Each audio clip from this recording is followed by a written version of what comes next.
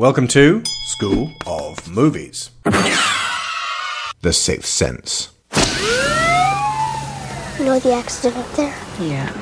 Someone got hurt. They did? A lady. She broke her neck. Oh my god, but you can see her? Yes. Where is she? Standing next to my window. Baby, why are you shaking? Cole, what's wrong? Did you ever talk to your mom about how things are? I don't tell her things. Why not? Because she doesn't look at me like everybody else, and I don't want her to. I don't want her to know. Know what? I see dead people walking around like regular people. I don't see anything. Are you sure they're there? Sometimes you feel it inside, like you're falling down real fast. Do you ever feel the prickly things on the back of your neck? Yes. That's them. They get mad. It gets cold. How often do you see them? All the time. They're everywhere.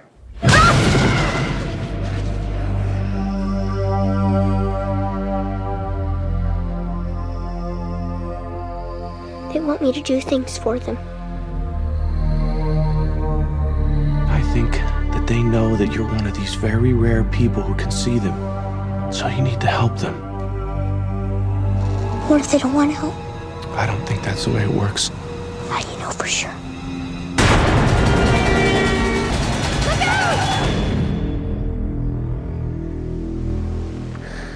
Please make them leave. I'm working on it.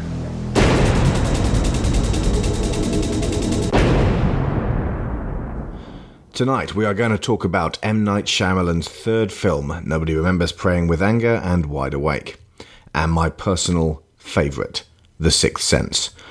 Oh, and his name for the record is M. Night, with an N like Night of the Hunter, rather than Knigget like Knight in Shining Armour, and Shyamalan, not Shamalama Ding Dong. When you say it like that, you sound like a racist cab driver foolishly voicing his disapproval of Muslims celebrating Ramadan, so just don't anymore, please.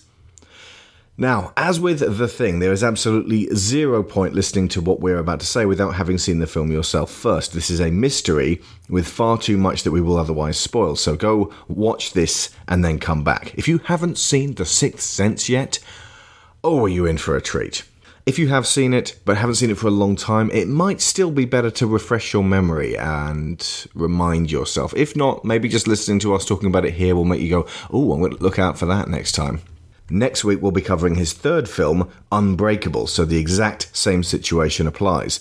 Maybe just get the triple pack with Signs and take in the entirety of the 4-year period that Shyamalan was flying high in Hollywood before he was laid so low for the next 14 years. Because in discussing his best two films, we also have to discuss Shyamalan's problems. Now, Sharon, what would you say weighs his films down overall? Specifically the later films, the things I'm thinking of, what have I got written on this piece of paper, really affect the later films. Like, a lot of people, I really liked The Village, but a lot of people didn't. And by the time he got to Lady in the Water, it was bloody apparent what the problems were. And they only intensified with The Happening. I think if I was going to sum it up in one sentence, it would be that he has got into the habit of making films which are simultaneously far too complex and far too simple. He's become convinced of his own genius. Which is a problem. And every time he makes a film, he seems to be trying to recreate the buzz that he got almost by accident about The Sixth Sense. Which makes him more of a stunt director. Yeah, basically. He's got a little catalogue of things that there has to be in his films. There has to be a twist. I don't know, since, with The Happening, there was less of a twist. Only because the twist was so friggin' stupid. Yeah. that it just didn't work. It is technically a twist. Lady in the Water, reveal. just, you're like, this can't, like, it can't just be straight like this. There is something. Oh my God, it is exactly as it said. Yeah. The twist is they worked all the symbols out wrong. Of course, there was no twist in. But it's more the fact that he seems to be convinced that what he is a creator of puzzles, and that everything in his films is connected to each other. There's no twist in After Earth. There's no twist. I think there is. The twist in The Visit is bloody obvious. And there's no twist in what's that? Oh, The Last Airbender. Well, no, little twist independent in movie you might have is heard of that was. He shouldn't have been given that movie, but I think it's more. The twist in that is that there is no middle reel to that film. Yeah, I think the basic issue is that he creates these threads and seems to have a desire to make these incredibly complex and intricate stories where everything is woven into each other. But then in order to make them weave into each other, because he's not that good of a director, he then has to oversimplify it. So I think that's probably my issue. He's going for an overall too complex pattern, which he then has to oversimplify the pieces in order to make it work. And as a result, you tend to end up with extremely wooden dialogue, extremely wooden performances, unless the actor is superb and able to deliver pretty much on their own. That said, I do think Bruce Willis's performance in this is probably the best thing I've ever seen him do. Mm-hmm. I've got down contrived dialogue delivered in a stiff, stilted manner, rarely introducing humour and making his characters appear inhuman because nobody reacts like you or I would. They are thoughtful and introverted, quirky and odd like Wes Anderson characters, but unlike Wes Anderson characters, they are only being conveyed for drama within the confines of the thriller genre. That is problematic. Yeah, Wes Anderson is very stylised, and that draws your attention to the way they talk, and it feels more like a logical part of this stylised world, whereas Shyamalan tends to be trying to present something that feels realistic, and then when it doesn't feel realistic, it feels wrong. This then leads him careering into self-seriousness as a result of this, which means even the silly stuff is treated in a somber tone. There's a pervading sense of gloom, confusion, regret, papering over the past and isolation from the rest of humanity. And the result is a cinematic bibliography that appears to take place at a funeral. How did we define self-serious? Because we were watching Hellraiser the other day, and it just occurred to me that this is why it feels like Garth Marenghi's Dark Place, which is a very sharp, acerbic, very little-known British TV show. There's like 6 episodes, one and done season, parodying Clive Barker style, like psychological body horror. And sort of Lovecraftian themes with horrible late 80s Channel 4 production values. But it exemplified self-seriousness in a way that, like, what's the difference between serious and self-serious? Well, specifically what we said about self-serious is that it steps over the serious line to ridiculous more often than not. But never acknowledges that. Never realises that that's what's happening. Yeah. It doesn't have anything approaching a sense of humour. But it doesn't have the quality that can take something which is... By the way, this sounds like we're bitching about The Sixth Sense. The Sixth Sense is the exception to this rule. It's fan-bloody-tastic. Yeah, it was basically all downhill from here. Yeah, we'll talk about that in a bit. But it's just like, let's look at what self-seriousness is, because it's the inability to laugh at oneself, the inability to know when you are being laughable. This is where Nanar comes from directors and like tyrannical directors who who just push through whilst everyone else around them's getting very nervous because they can see this is becoming disastrous. Very specifically, there's a lack of humility in it. There's usually somebody leading the group, leading the project, who thinks this is better than it is. and not just in a sort of a confident, having faith in themselves way, because there's an awful lot of mediocre box office moderate hits that aren't all that crash hot, and the directors think that they're wonderful. But specifically when you've got a director who is convinced of their own genius, and they believe that this is, something which is genre changing, and that everything that comes after this is going to be a footnote, a tour de force. So I think part of it is we're describing Lady in the Water here, by the way. Yeah. The Lady in the Water is a film where on paper you read it and you go, hang on, the scrunt is seeking the narf and the biddly bong, and it's like, okay, right. Shyamalan said he wrote this for his kids. No, he didn't. He wrote it for himself. It's a piece of self-aggrandising hogwash that involves the actor saying things like, the narf is coming out of the tree, followed by the scrunt, but the iggledy-piggledy is hiding in the buddly bong, and after a while the eagle of doom is going to... And you're going, shut up, shut up, shut up. How can you have gone through a script meeting and somebody not said, I'm sorry. Well, in fact, they famously did. They went to Disney, and the Disney executive said, M. Night, I'm sorry, I don't get this. Well, you know what? I'm with the executive. There's a reason for not getting it. It's absolute self-indulgent waffle of the highest order. But this is all a joke, right? These are just like placeholder names. They've actually got real... No, this is it. This is it. What that really bothered me about Lady in the Water the last time we watched it. Because if you just reworded it... It never really hit me before. No? But I was watching it thinking, if you used if you used actual mythological terms from Greek myth or Celtic myth or something the scrunt like that, Fenris, the wolf archetype. Call the Narfs mermaids. Or nymphs or Undine. Yeah. Like just Undine. There was a film called Undine that came out recently as well. Something that had like the tinge of recognisability about it. But because he had to invent his own myth... that the name of your water nymph is one letter different from Snarf in Thundercats, and that doesn't bother you? We should cover that movie, but We Hate Movies did it so well, and we would have very little else to say aside from, there's so much beauty and so much poise in Lady in the Water, and it's squandered in this really awkward, this is your choice.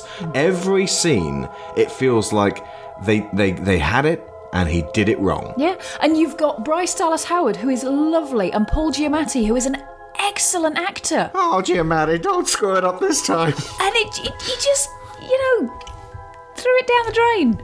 Literally. Yeah. Literally. Anyway, we're not talking about because I don't want to have to do the whole of Lady in the Water. Oh, okay. Lady in the Water is also possessed of one of the most wonderful James Newton Howard scores. Maybe my second favourite after this one.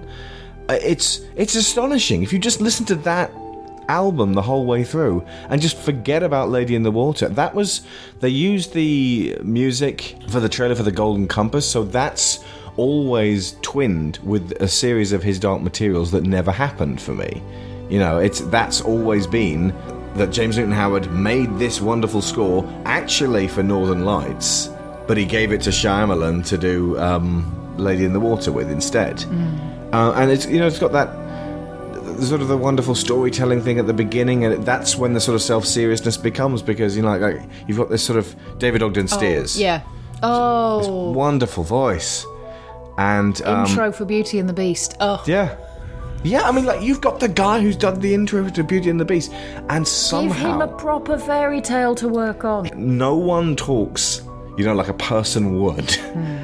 It's amazing, and everyone talks like a Shyamalan character, and that for me, that movie is peak Shyamalan, because The Happening is just awful for me to watch, but Lady in the Water, I can see the brilliance in there. That you can't deny the brilliance that Shyamalan is occasionally capable of. So you've got to watch a movie where he shows the potential and then falls dramatically on his ass.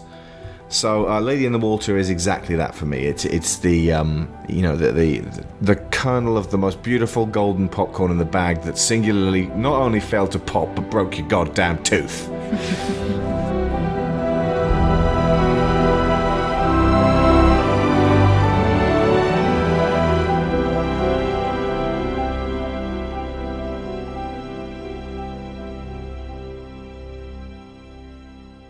Do you guys at home, do you get what I mean about the funeral thing?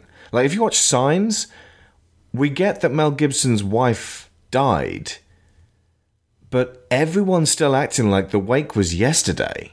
Everyone's still acting like we've got to speak very, very quietly. And, like, I completely understand grief, and I completely understand, like, dealing with grief. New Century, my book series, is about the world going through stages of grief and recovery, because everyone on the planet knows someone who died during this apocalyptic, scenario with all these creatures. This could be a bad Shyamalan film.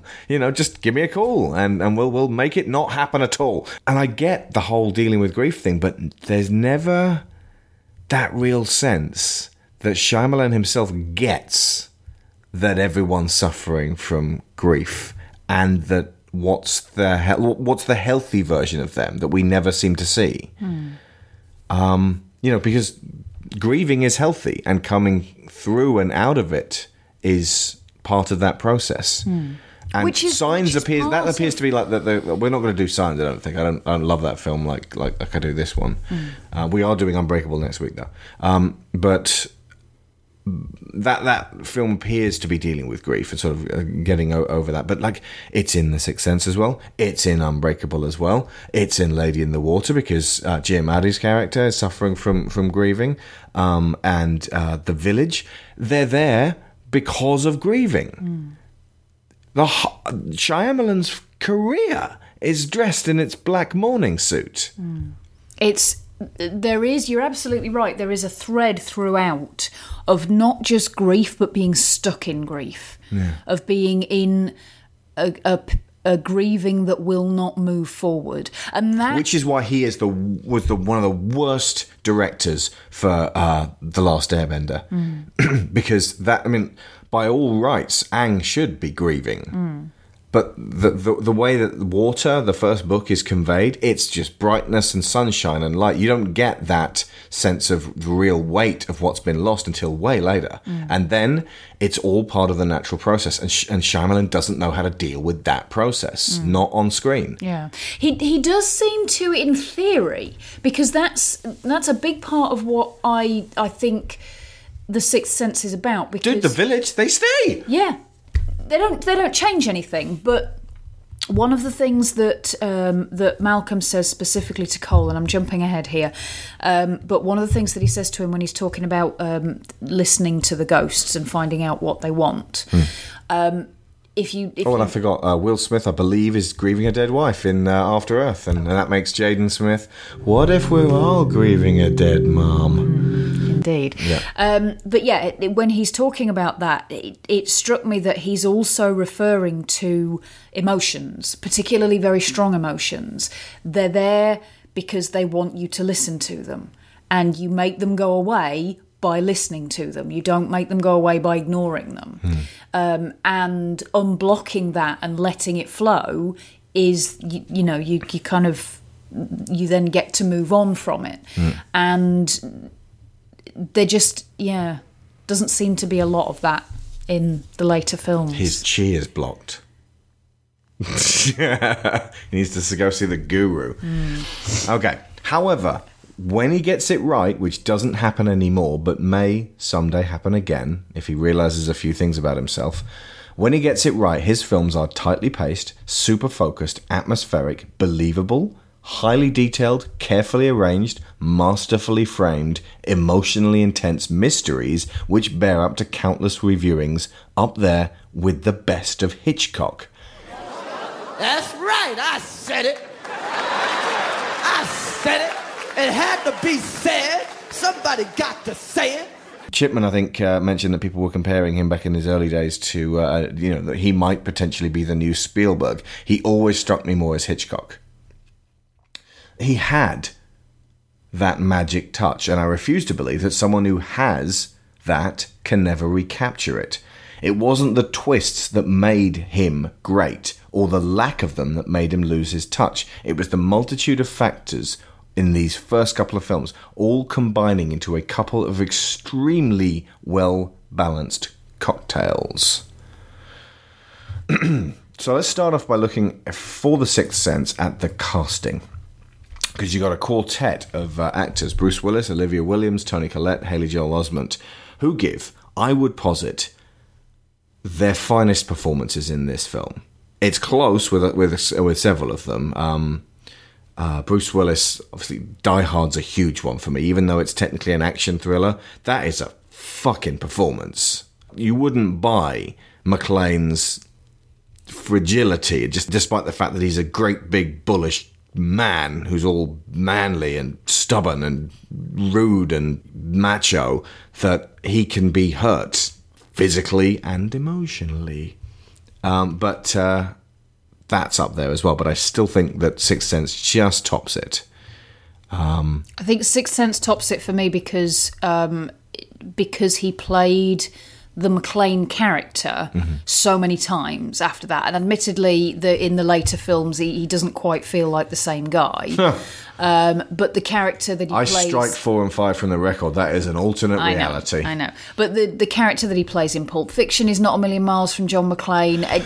Generally speaking, the feeling that I get from Willis in those action movies is that is the easiest character for him to play, just because he does it so much. And I think what impressed me about this was that it was significantly different from that. Oh, yeah. Malcolm is much more of an intellectual person. He's not physical at all. He can't be. He can't touch anything, or he can't really interact with very much at all. So everything that comes through him has to do so in words or visually. I would also say Toni Collette's performance in Little Miss Sunshine was fantastic, but it's not as close. It's not as fantastic as the one in The Sixth Sense. I do think the character of Lynn is astounding in terms of the subtlety and how strong she has to be, and how you can feel the weight of everything that she's carried before, and you can feel for where she's going to go after this. She feels like a whole person. Yeah. But in a way that most Shyamalan characters really don't, because they're there to convey a facet idea. A fraction of an the idea. Script of the actual story. But honestly, I have never seen Toni Collette do anything less than brilliant. Yeah, she's one of those actors like Stanley Tucci. I've never seen Stanley Tucci be anything less than brilliant. He's even like the best thing in terrible films, Mockingjay Part 2. There's nothing good about that film, but Stanley Tucci's great in the tiny bit he's in it. By the way, BT Dubs, first Hunger Games, great. We'll be doing a show on the Hunger Games, and then maybe a second show on Catching Fire, which is really good, and then Mockingjay Part 1, which is and Mockingjay Part 2, which is in our very humble opinions. But yeah, folks have been asking about those. But yeah, Toni Collette, like Stanley Tucci, always seems to give it her all. Like she never sort of turns up and just sort of phones it in, you know. So yeah, Bruce Willis, as we said, career high. And at this point, like looking at where he was at that stage, he'd done Die Hard, and then he did Die Hard 2, and then stuff like Colour of Night and Hudson Hawk, and started to sort of die down. And then he came back with Pulp Fiction and Die Hard 3, and then The Fifth Element. And Fifth Element was not widely adored, but it was at Cannes and stuff. And then he did Armageddon, and then at Cannes, it got laughter at the end during the sad bits, and he stood up and shouted disapprovingly at the French audience, "I'm glad you find the end of the world so funny!" And then he did Mercury Rising, which is a god-awful piece of crap, with a kid in it. Which is why, in America, in 1999, I didn't go and see this. I saw The Astronaut's Wife with Johnny Depp and Charlize Theron, who I really liked, and it was a piece of goddamn dog shit, and I should have seen The Sixth Sense, because everyone was fucking talking about it. I saw Blair Witch that weekend as well, and I didn't see The Iron Giant. I saw Tarzan. I did see Mystery Men. Yep. But yeah, no, Sixth Sense, suddenly, everyone loves Bruce Willis again. It's about this time when Bruce Willis started turning into his sort of grumpy Homer Simpson type, the guy who was in The Siege. You know, the guy who basically, after that point, got everything his own way, never really had to work too hard for much of anything, never really invested himself, sat playing his harmonica whilst on talk shows, just didn't give a fuck. And I'm sad because I don't like this new Bruce Willis, and I don't think anyone does. And I would really like to see, again, the old Bruce Willis is in there underneath the layers of can't be fucked. And he is absolutely capable of being a truly magnetic film star. And this is his best performance. And it's a fragile one. It's one which shows that he can really feel pain. And yet it's also reined in. There was a point later on in the film where he has to say to Cole that he can't see him anymore and he can't be his doctor. And they're both on the verge of tears, but they hold it back. Because he doesn't like to do wet scenes, which are basically where everyone starts blubbing. And I'm with him on that. I think when people really start like sobbing on film, it can sometimes get really uncomfortable for the audience if they're not directly feeling it. But sometimes just holding it back and not properly just letting the waterworks come can be very, very powerful. And that was. Which is the bulk of how things are played in this, to be honest with you. I mean, one of the notes that I made is that there's almost nobody in this overplays anything. The reactions are all subtle. You get warmth and melancholy rather than fury or overacting and overplaying a hand. Overplayed misery or anything like that. The only exceptions are for very significant moments, like Vincent at the beginning. Yeah. His emotional reaction is extremely strong, but that is consistent with the way that his character has been introduced, that, you know, trained psychiatrists believe that he has a mood disorder, and this is, you know, over extreme emotional response is consistent with that diagnosis. You get some very brief, intense emotions from a couple of the ghosts towards the third act, which is entirely consistent. Strong emotion is what's keeping them there. Yeah. It makes perfect sense that you would get that from them. I have a theory on that, by the way, on how they're portrayed. I'll come to that in a minute. But for everybody else, even in moments where you would expect in a Hollywood movie it to be very overblown and very emotionally overplayed, it's just not. One of the elements that sums it up for me is Lynn and Cole in the car at the end. When he's talking to her, she puts her hand over her mouth to stop her lips from trembling, to stop her mouth from crying. She can't do anything about her eyes, but she's trying to hold it. She's physically trying to hold it back.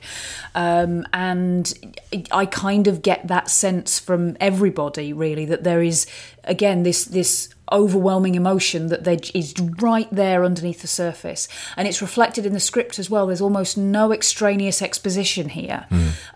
Even sort of at the very beginning when you've got them talking, Anna and Malcolm talking about the award, and you know they're explaining what he got it for, and it's basically a way of introducing Malcolm as a character, but it's done in a way that seems consistent. It's you know, it's very lean, and it's they're talking mostly like people would. It's a little bit stilted because they're both a little bit drunk. Exactly, and that informs on the rest of that scene, because then you've got the fact that when Vincent turns up, Malcolm responds in a very professional way. You know, he tries to stay calm. He doesn't show the fact that he's terrified. And it's highly likely that at that point, Malcolm is going to be more scared for Anna than he is for himself. Yeah. But he holds it in and he tries to respond, especially once he knows that Vincent was a patient of his. He tries to respond as a doctor to a disturbed patient in a session. But because he's a little bit drunk, he has to stop a minute, you know, give me a minute, let me think. And again, that's mirrored in what Lynn says to Cole in the car. Just let me think for a minute. I'm not going to overreact to you. You can be calm. It's okay. I'm not going to shout. I'm not angry with you. But just I need a minute. That's very human. Yeah. That's very unlike most of the stuff that happens in other Shyamalan films. And you've also got Olivia Williams, who, again, she's been sort of in and out of Hollywood. She's never really been huge like Scarlett Johansson or Kate Winslet, I suppose. But she is always luminous in whatever she's in. She was in Rushmore, I think, the same year, which is, again, fantastic in a Wes Anderson film where all the characters are quirky and slightly tragic. But this, Because effectively, for most of the film, she's acting on her own. So when you see it again, the isolation of her character, just, the only people that she really communicates with are her colleague, the guy from Series 7, The Contenders, and the client she works with, but she never really seems to connect with them. And when her colleague starts to get close, she draws away. And the whole point of her character in the film is that she has basically become locked off from humanity. Much the same as Malcolm. She is, in effect, a ghost herself. In fact, Malcolm shares a very close relationship with Cole, so he has more connection to humanity than she does. And his journey is about setting her free. Oof, it's already starting to get a little dusty in here. And again, Olivia Williams plays it with such... What's the word? Poignancy? Yes. I would say shining-eyed, stiff upper-lippedness, if that makes sense. Like, she's British and she's got to put a brave face on it, but you can see it's fucking wrecking her. Do you know what? That occurred to me. I suddenly thought, has this got something to do with the fact that it's set in Philadelphia? Mm-hmm. The tone of it feels very British. If you transplanted it to it really reminded me of Truly Madly Deeply. Truly Madly, yep. And that is extremely British in terms of how emotional reactions are portrayed and how people are expected to respond to death and to grief. I think this is the second time we've recommended this. It is a hard-to-get hold of film that came out around about the same time as Ghost. I also love Ghost. But Alan Rickman, Juliet Stevenson, and he basically has the same job as Malcolm in this. He has to set her free from being trapped with him and the idealized memory of him. And in fact, the whole way watching, you're like, hang on, is this more of a projection from her? There's quibbling over... There's a possibility he might simply be a fragment of her memory of him. It's an interesting take on both of them, though, because I see both of those relationships as being more about them, as in Alan Rickman's character in Truly Madly Deeply and Malcolm, about it being setting themselves free. Them letting go of the idea that they have to stay with these women to look after them and let them go on and live the rest of their lives. I think I'm taking this cue from Ghost Town, the Ricky Gervais film, where he basically says that ghosts are the inability to let go of somebody that you love. So in that case, the Greg Kinnear's character is a fragment of Tia Leone not able to just let go. So he's a shade of himself.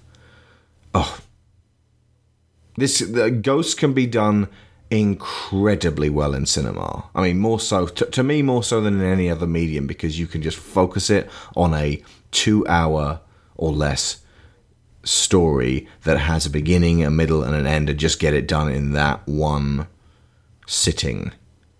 And that whole thing is a journey.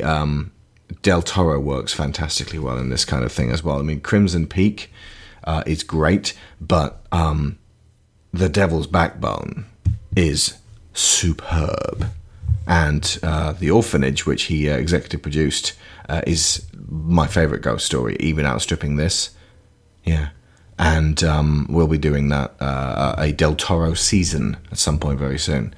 But as well as Olivia Williams, you have Haley Joel Osment in his first proper film, because I think he was in Forrest Gump as I know he was in Forrest Gump as Little Forrest Jr. Cute as a button.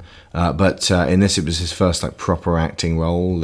High profile. People discovered him, and he did a couple more after this. I think his other big one was AI, and he was also in Secondhand Lions, which I've heard. I think Bob mentioned was good. But Jesus Christ, this kid in this performance. He used to run and throw himself against the wall several times before they'd start to get that level of shaken. Similarly with his intensity, and Donnie Wahlberg, brother of Mark, I was watching him, talking about how he got into his character as Vincent Gray, and he just seems like this very serious actor. And I was looking at him talking about it, and I was like, why is Mark the more famous and high profile of these two brothers? Mark's a dunderhead. I've never seen Mark Wahlberg say anything smart or anything insightful or anything about the craft. He always comes off like a modern day Dirk Diggler. But I'm told by many, many people, oh, he's really, really talented in The Fighter or Shooter or that other film where he wears a hat. But Donnie Wahlberg, as for Vincent, basically got himself into a headspace that's frightening for most people. And he got himself somewhere that even M. Night wasn't taking him. He was like, I'm going to do this one, I'm going to do this one properly. And then afterwards, after raging against the doorway for his evening of filming, he just wandered off for several hours and wandered around Philadelphia in a daze, which, must have been distressing. Jared Leto, take note. I don't want to take pot shots at your only time of playing the Joker, but that's how you act. You don't send rats to people. And it's not like Anthony Hopkins, just like sort of, I turn up on set, and then, I'm Hannibal Lecter. And then just like, and cut, and then run back to being Anthony Hopkins again, you see. There are certain actors who can turn it on and off. Some incredibly intense performances require you to drum yourself into this. But of course, you also need to be given good material, so Leto had fuck all to work with. But that doesn't excuse douchebaggery behind the scenes. Which is nothing. Sending your colleagues dead cats, dead rats, dead hats, it doesn't make you a better Joker under any circumstances. It's just fucking around with DHL. So, yeah. There is a story that is told with the Vincent Gray performance, which becomes far more apparent once you've seen it the first time, because you're given the end point for Cole as a character once he has lost everything, once he has no recourse, nowhere else to hide, and he is a wreck. And he has, in fact, been stewing on the fact that Malcolm let him down for years, to the point where he's become fixated on this failure. And then when you see Cole, you see, what Vincent would have been the first time around, so that when you see it a second time, you can then see everything that happened to Vincent, all of that trauma that Cole goes through. And it's heartbreaking the second time, because the first time you're like, oh my god, that would be so scary, because you're in Malcolm's shoes. But then the second time you watch it, you can empathise more with Vincent, which is, I don't even think Shyamalan knew that he was onto such a stroke of mastery there. But so much of that performance seems to have come from Wahlberg. The idea of taking his clothes off, the idea of... Yeah, he wanted to be completely naked. They talked him down to underpants. Yeah. The fact that he dieted very, very extremely to get himself that thin and that... that emaciated look. For less than 4 minutes on camera. Yeah. Which is not necessarily healthy. No. I don't think the headspace that he got himself into for the role was necessarily healthy. No. But it sells the opening of the film. There is a sacrifice sometimes for getting into that headspace, something that Paul Heath Ledger paid the price for, and it's not recommended, frankly. There are some roles which are too dark to really inhabit, and I wouldn't suggest people seek them, frankly. You need a lot of fucking wherewithal to be able to play the Joker, to be able to go in and out of that head. It is, everyone's fascinated with him, but to be there, really, you got to live with him. It's like he's your roommate, and you can't escape him. And if you're going to be in there for multiple films, you have to find some way of coping with that. So I whoever gets to play the Joker next time, I hope they have fun with it, because I think we've seen enough dark Joker for a while. That's not what's going to happen, is it? They'll focus on the Joker who gets his face cut off and nails it back on. Shit like that. But yeah, fortunately, Donnie didn't undergo any serious psychological repercussions for this one. However, this is where the details start in this early sequence. When Anna comes down to the basement in the first shot to retrieve the wine, she starts to shiver, and once you know the rules, you can infer from that there was someone else there in the basement. Or possibly a future echo of Malcolm dwelling down there, which, from the looks of it, he seems to do later. In fact, the bit where her colleague comes to the front door to ask if she wants to go to the farmer's market, and he's just sort of down there, sort of like he's there, a sort of a passenger removed from her life, but he's there in the basement. Again, I don't even think M. Night really thought this one. It seems like divine inspiration. All these things slot into place, this sort of wonderful symbolism. If he did think of it, hats off to him, because he was really on point for this. Apparently he scrapped the first 2 scripts, and then the third one he invented the character of Cole Sear. That means that Cole the kid was not even in the first 2 versions of this. No, I think that there was a kid in those versions, but he wasn't the focus. All right. The 3rd or 4th draft was where he brought the focus in on Cole. Okay. Also, someone asked me if I was going to mention that there was an episode of Are You Afraid of the Dark where it had the same twist, and it turns out that you've been assuming all along that there's a ghost, but then the person who thinks that there's a ghost is actually a ghost. And it's good theory, fan theories, yep. Either Shyamalan nabbed it wholesale from that, went, ooh, no one else has seen that for a while, I guess I'll use that. Or he didn't. And he was totally inspired to come up with this idea without knowing that other one existed. I'm fairly certain I've come up with a whole bunch of things in New Century which have been done elsewhere. It's irrelevant, though, because... It's how well you do it. I mean, it was... When I first saw... Well, I was just going to say, when I was watching the others, I wasn't constantly thinking, oh, well, this is just the same as The Sixth Sense, because it's how well it's sold. It's not what it is.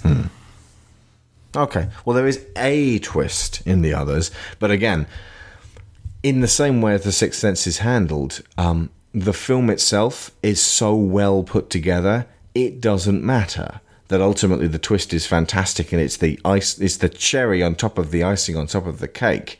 And Shyamalan instead said that he compared it to sort of always having Michael Jordan on the team to deliver the final punch, and it's like, well, hey, the final basket.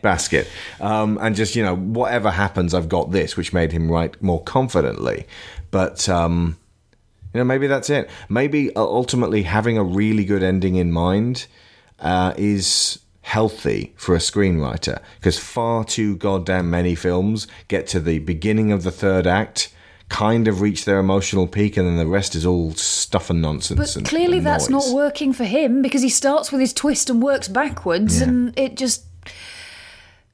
Anticlimactic is the word I would use to describe the vast majority of his output. Yeah. I don't know. I said good ending. I didn't say twist. Yeah. If you know how to finish strong and leave everybody breathless, it doesn't matter whether they expected it or not. Ultimately, you can write confidently and basically eliminate the fluff that holds the viewer back from getting to that point. I mean, I begin every single one of my stories with a beginning, a middle, and an end in mind, and ultimately I try to sort of flow organically from the beginning through to the middle without giving... The tough bit is when you have to move characters from one place to another, effectively achieving very little more than travel. And there was one chapter in Arlington which was just supposed to be exactly that. I was even going to just go later when they were at the blah, blah, blah. I was like, no, let's actually do this properly.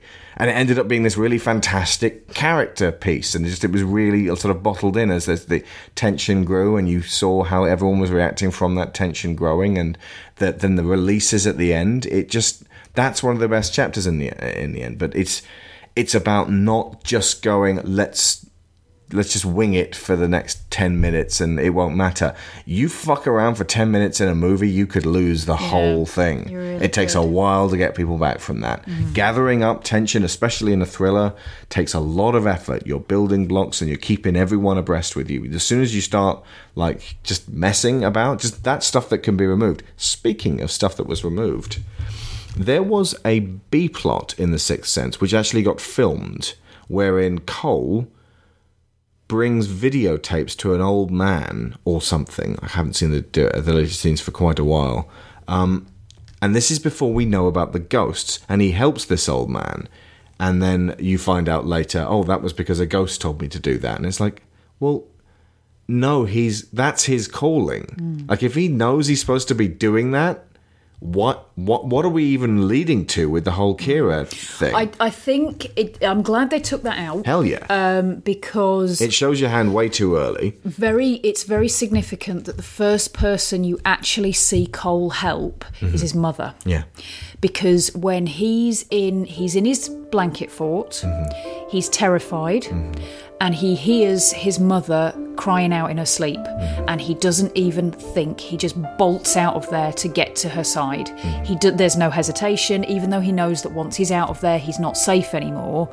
He goes straight to her and sits down with her and calms her down and helps. And because that's his internal compulsion. He's like Steve Rogers. He's got this drive to help people, and he's held back by his essential weakness, which is his fear. Which is fear, exactly. And you see, and then after that, he then has the confidence to help Kira. And if you think about the fact that if you take Malcolm out of those scenes, he does all that on his own. He gets ready for a funeral. He takes a bus across town. Everything that he does there, he does on his own, off his own back.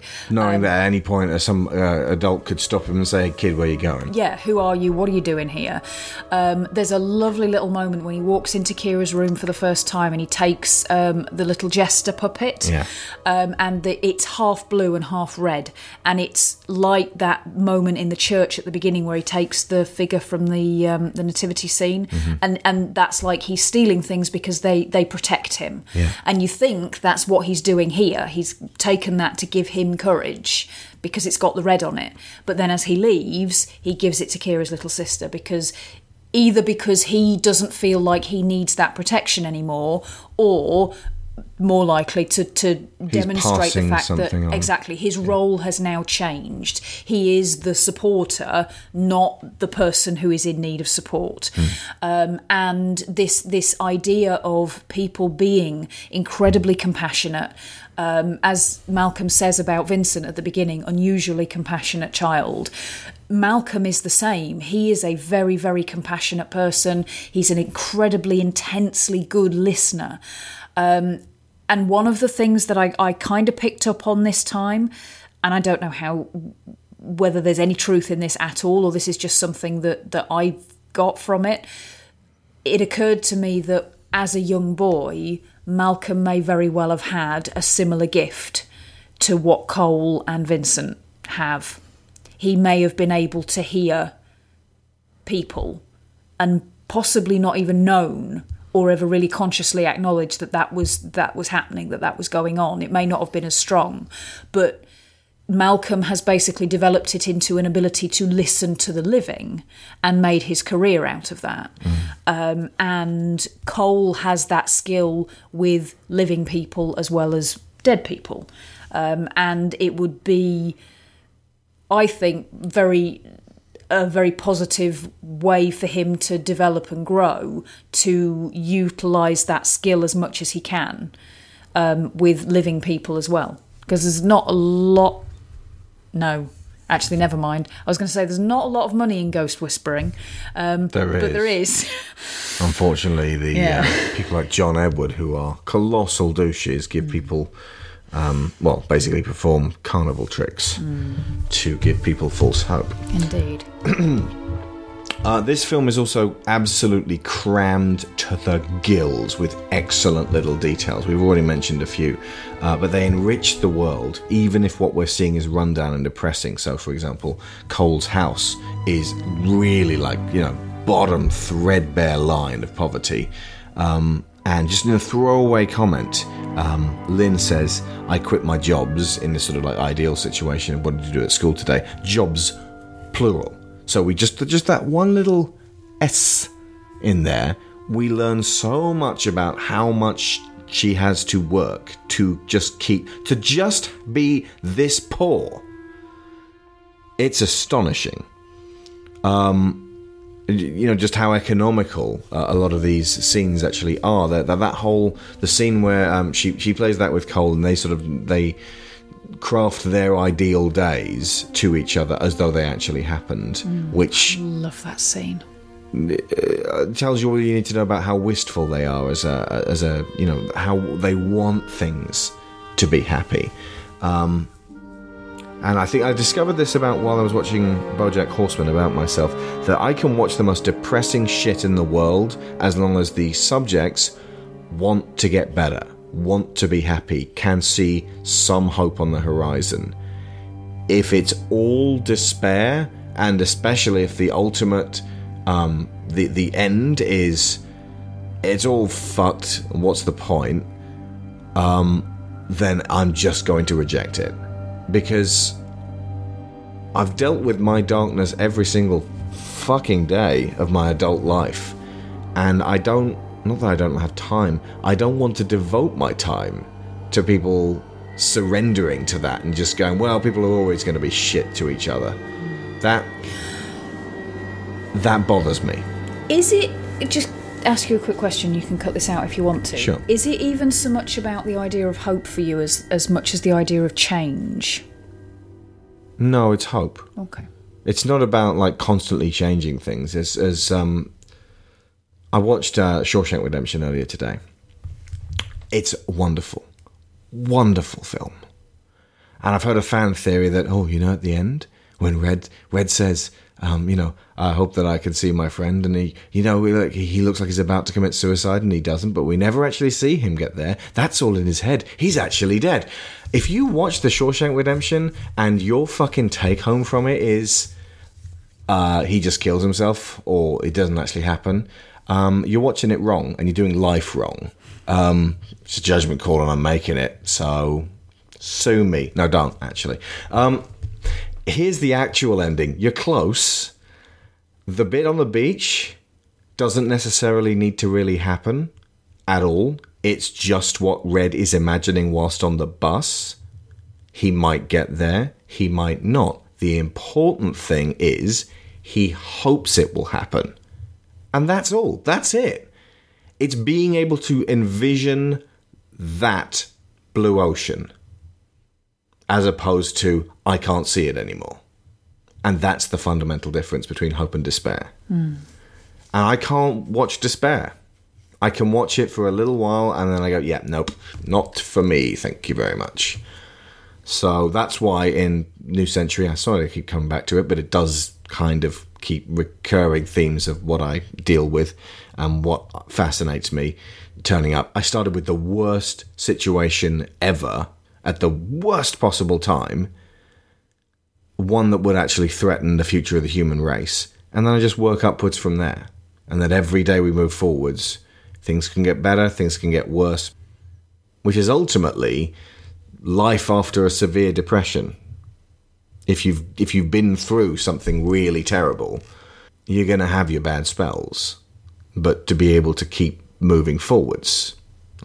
It feels like Shyamalan is a tourist in Depression Town sometimes. Like, he's never really felt it before, but he's watched other people get depressed, and he's like, yeah, I really want to do what it's like to be grieving. Not even just that. Emotion Town. he doesn't seem to understand in love, interviews, grief, joy, misery, and yet anger.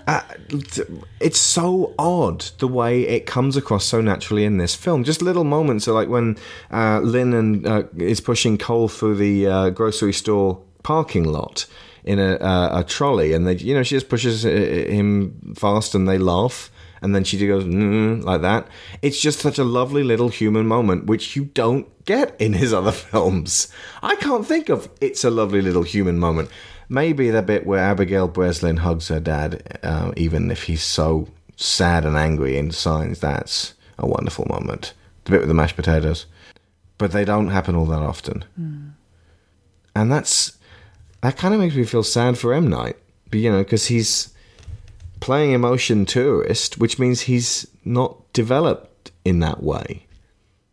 And yet he can somehow deftly handle it as a tool on a few occasions in his life in a way that's really disarming.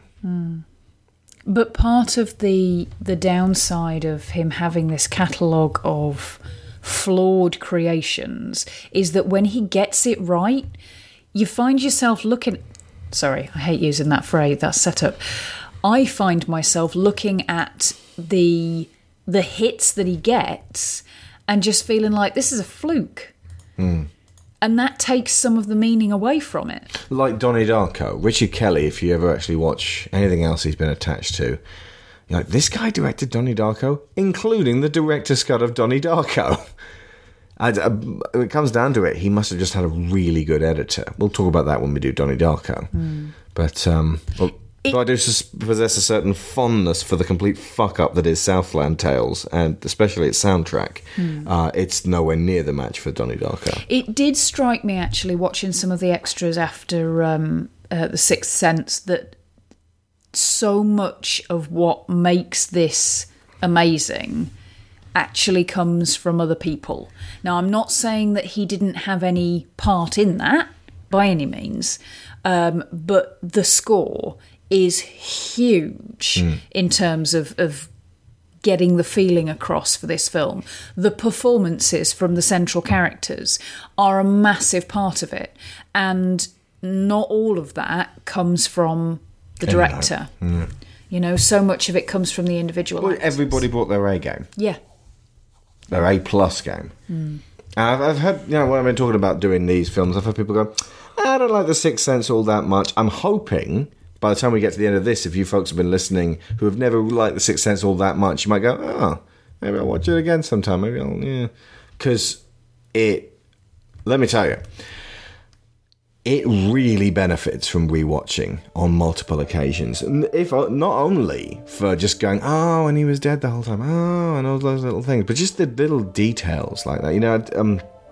The wisp of grey hair on Vincent's head, mirrored in Cole has that little wisp on the back of his head. I don't know, if you only ever saw this on VHS, you might have missed that completely.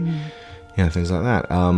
The use of colour. Shall we talk about that? Yes, let's. Okay. What? Because after you've seen this, yeah, it's really hard to walk through the world and not go, oh, red, watch out. Oh, there's some green. So what does red mean, and what should people be looking out for when they're looking for red in this film? It can mean quite a lot of things depending on your interpretation of each individual scene. However, the overarching theme is one of an intense emotional moment. You can interpret it as whenever red turns up, that means that there is a ghostly presence around, even if it's just Malcolm. I think one of the people who worked on the film said that it was representative of something that had been tainted by contact with the other world, but there's a few instances where I think that can't be right. Well, for example, there's some moments like that. The faded reds, like at one point, Lynn's wearing sort of pinky orange sweater, which may mean something or it may mean nothing at all. And Anna has a dark pink blanket over herself a couple of times. And Cole has a pink blanket when he's at the hospital, and he reveals everything to Malcolm, which suggests sort of a faded peak emotion. And the fact that when they're walking along this sort of orangey brick pavement, it has sort of a very reddish register on the colour scale. But so it's basically peaks of emotion, almost always negative emotion. And M. Night suggests that it's there to give you clues to where the spirit world has touched our world. In a literal sense, it can't be, because it's just red things. But in a cinematic sense, it absolutely is. Yeah. Well, traditionally, in sort of a very primitive sense, that's exactly what red is. It's what marks the transition between the living world and the other world. It's not black. Black is when you're actually in the other world. Red is the gateway. It marks birth. And it usually marks death as well in sort of instances where people have violent deaths, which primitively was very, very common. Loss of virginity. Yes, yeah. It's, synonymous with the colour for love, for the heart. Yeah. So marriage, there are so many rites of passage that have red as a significant colour element. Red-blooded passion. But yeah, I mean, there's two very specific themes of the red that I noticed, which is that sometimes it's used as a warning and sometimes it's used as protection. Cole's blanket fort is bright red. The things that he picks up and keeps in there, which he thinks will watch over him and protect him, are bright red. But it does turn up in so many instances where it's hinting at there being presences from the spirit world around, down to when Lynn is looking at the old photographs of Cole on the wall, her nail polish is bright red. Yep. And she is specifically using her fingers to touch the little flashes of light in the photographs. So it's a marker. When he goes to Kira's house, you've got the warning of the bright red of the roses and her stepmother's coat, smothered in red. But at the same time, there's also the box with the video in that's under her bed has red lines all over it. So it kind of points to a path to follow to something important as well. And I think it's possibly a case of it's that combination. It's ghosts crying out in colour. Yeah, but you can interpret it as the warning and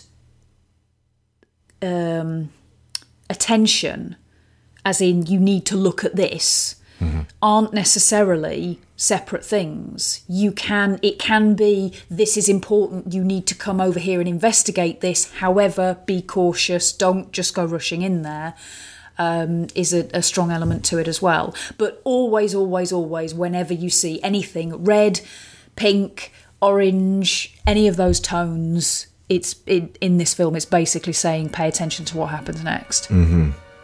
The church door, the gateway to this whole thing, bright red. Anna's dress when she's at her anniversary dinner on her own, bright red. The balloon at the party, these are the ones where it's like the most bright red, the most overtly filmed. The balloon at the party just before Cole's incredibly traumatic scenario, bright red. The door handle for the basement, which Malcolm cannot get into, bright red. Cole's sweater at the party, bright red. His arm cuts, faded dark red. And of course, the stepmother covered in red. What does green mean then in this scenario? I was trying to puzzle that out because it doesn't turn up that often. The most prominent moment is Lynn is wearing a bright green top at the party. But I'm racking my brains to think of any other significant ones. There's hedges when they're walking through Philadelphia streets. That's when they're on the orangey red pavements. There's Perrier bottles at the anniversary dinner, and in suburbia, once they get out of Philly, the lawns are all green, enclosing the houses. All of those seem to point towards a sense of protection.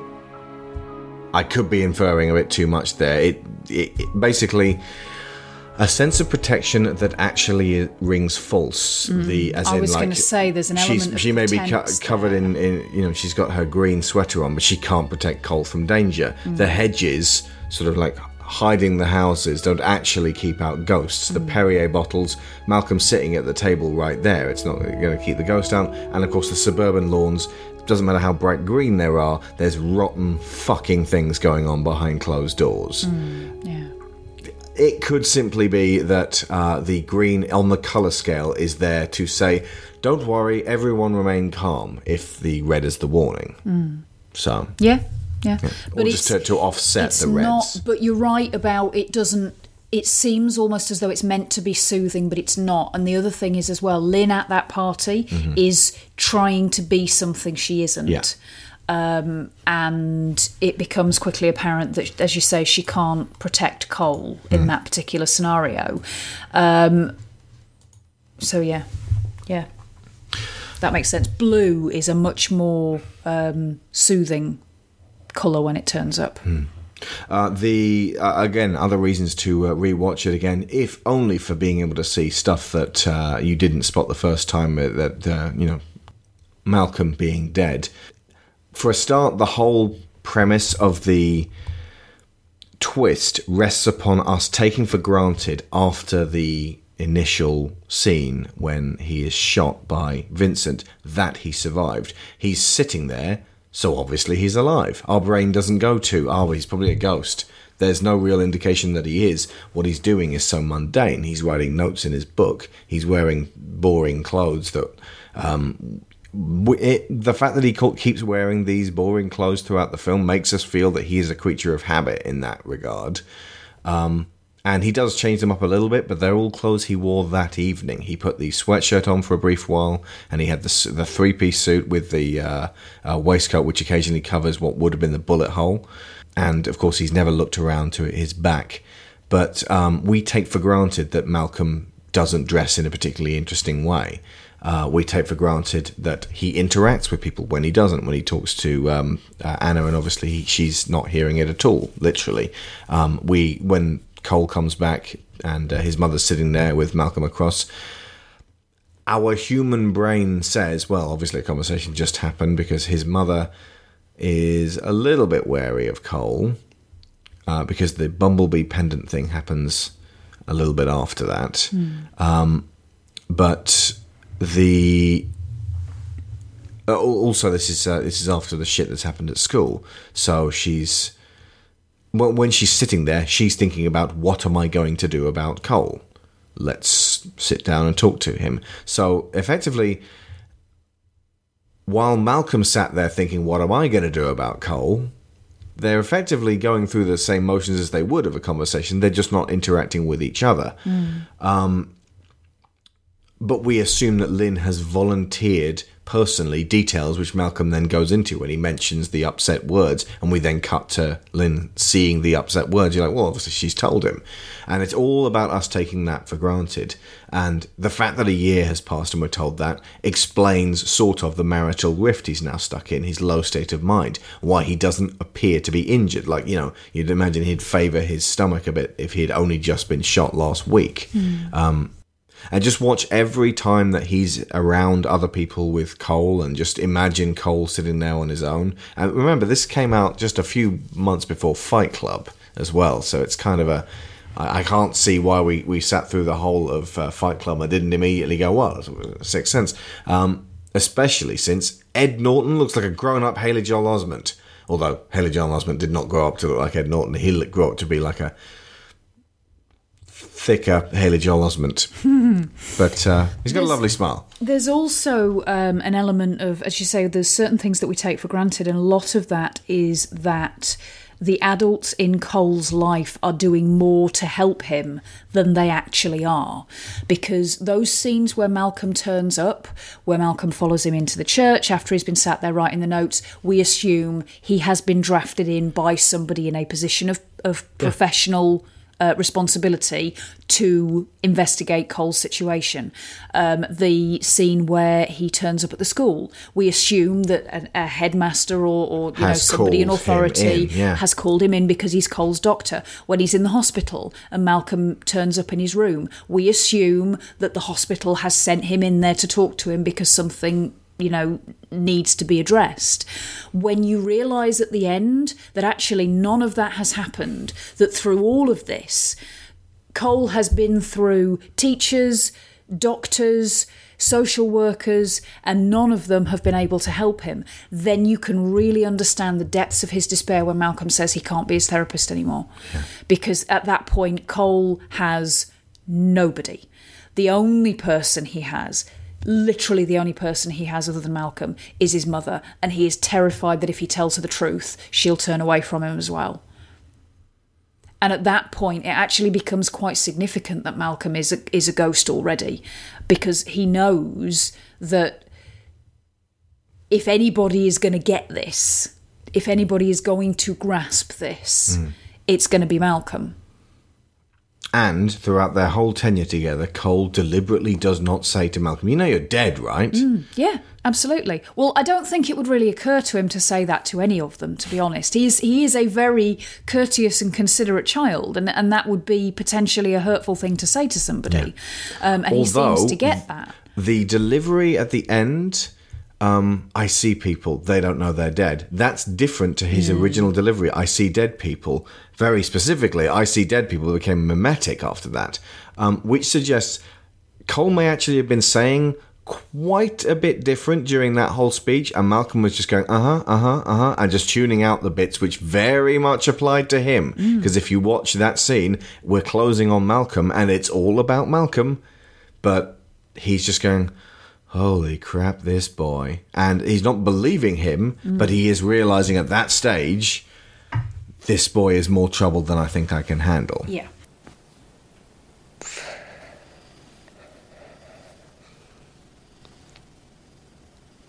I want to tell you my secret now.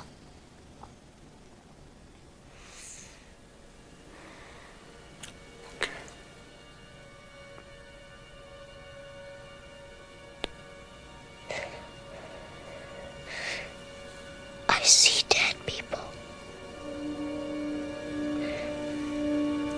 In your dreams? While you're awake?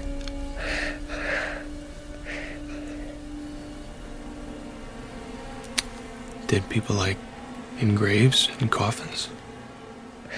Walking around like regular people. They don't see each other. They only see what they want to see. They don't know they're dead.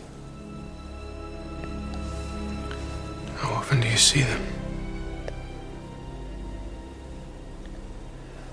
All the time. They're everywhere. And also, if you watch the way Cole, where his eyes are, in a lot of those scenes, he does not hold eye contact with Malcolm very often. He doesn't. There are scenes where he actively closes his eyes, or hides behind the sofa when he's talking. Yeah, and I did wonder actually, can Cole see his bullet wound?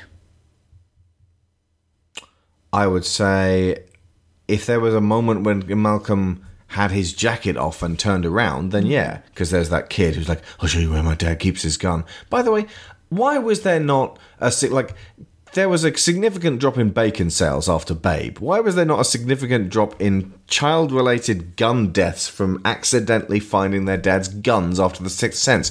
Did that not smack the dads in the face and make them go, shit, I need to put a lock on this thing. Shit, I need to put this in a cabinet. Honey, I don't think those dads are watching The Sixth Sense. Don't make sweeping judgments. I'm asking why. You're making statements.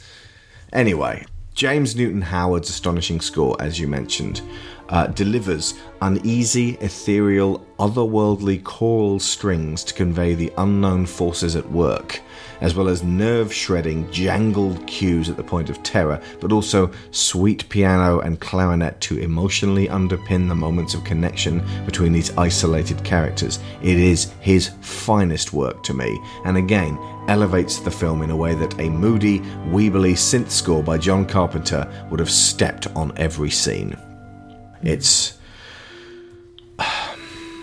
breathtaking, literally. And there are actually, speaking of which, breaths all over the soundscape. If you watch the film, there's a lot of moments where it feels like there's kind of a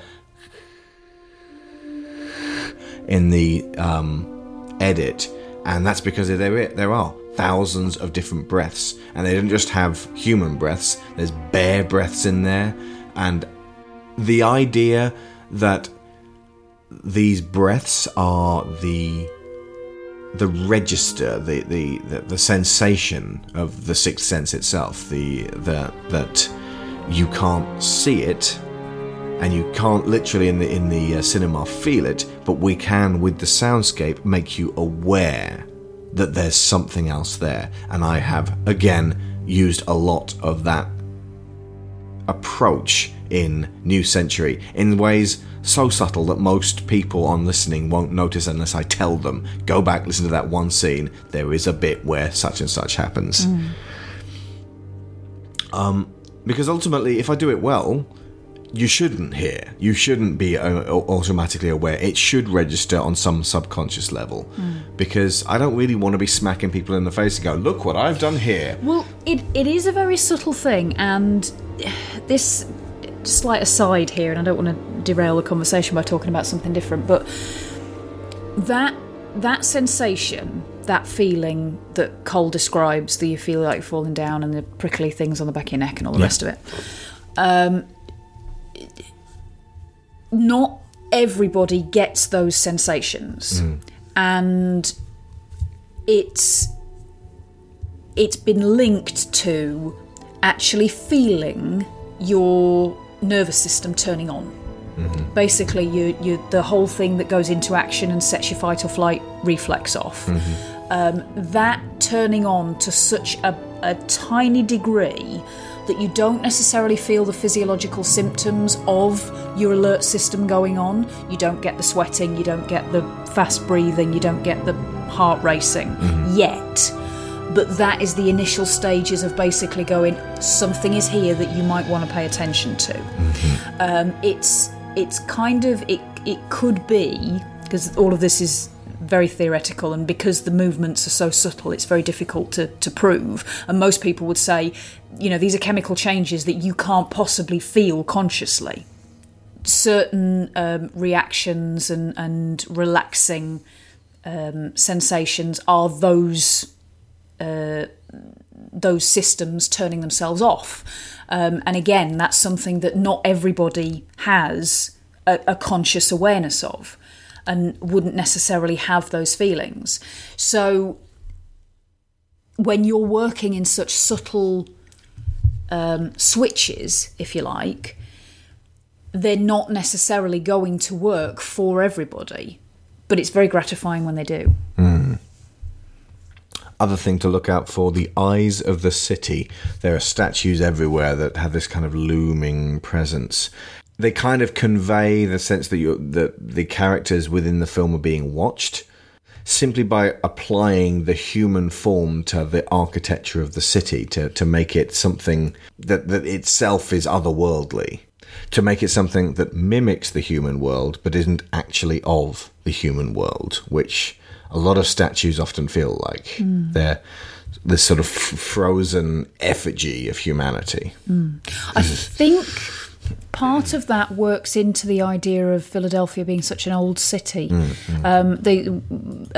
Cunningham talks about that in the scene in the classroom, where he talks about how old Philadelphia is, and that late 1700s it was the capital of America, and that there's this reverence for the past, which, in countries where they have architecture and historical monuments and things that go back centuries, that doesn't seem that old. The idea of something from the turn of the 19th century being considered to be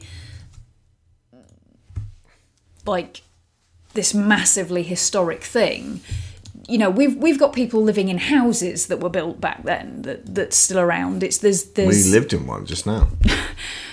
Not quite. Turn of the 18th century. No, 19th century. Beginning of the 1800s. Was that? That house was the beginning of the 1900s. Really? Felt earlier. No, late Victorian. Get rid of it. I'm inclined to agree, given how riddled with damp it was. Awful place. Yes, I know. But But yeah, so sort of this feeling of this city that's surrounded in and steeped in the history of America as a whole, the idea of it then being full of all the people that were there doesn't seem like that much of a stretch. And the ghosts, when they are finally brought in, there's a definite turning point in the film.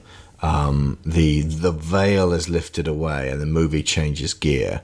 It's when Cole tells Malcolm about what is going on, and I can't imagine what it'd be like to watch this film and not actually know what's going on with Cole until that point, because they play it like he's psychologically traumatized, but you don't know exactly why and how.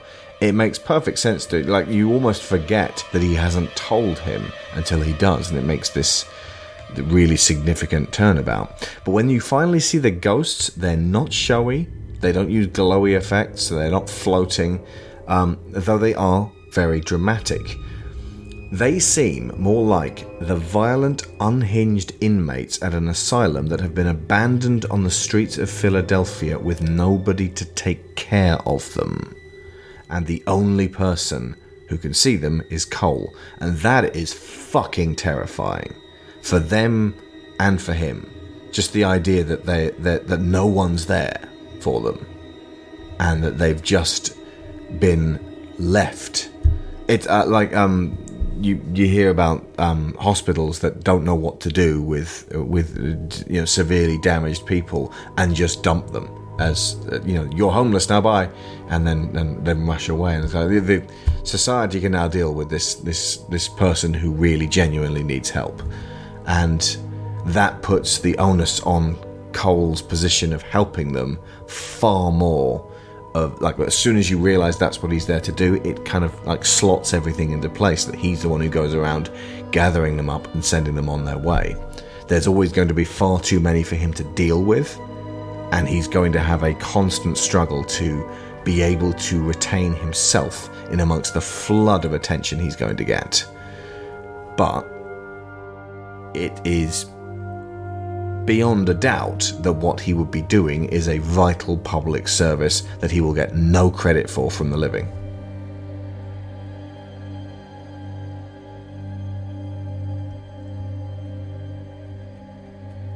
There was a film called R.I.P.D. that came out a few years ago with Ryan Reynolds, and it's a piece of shit.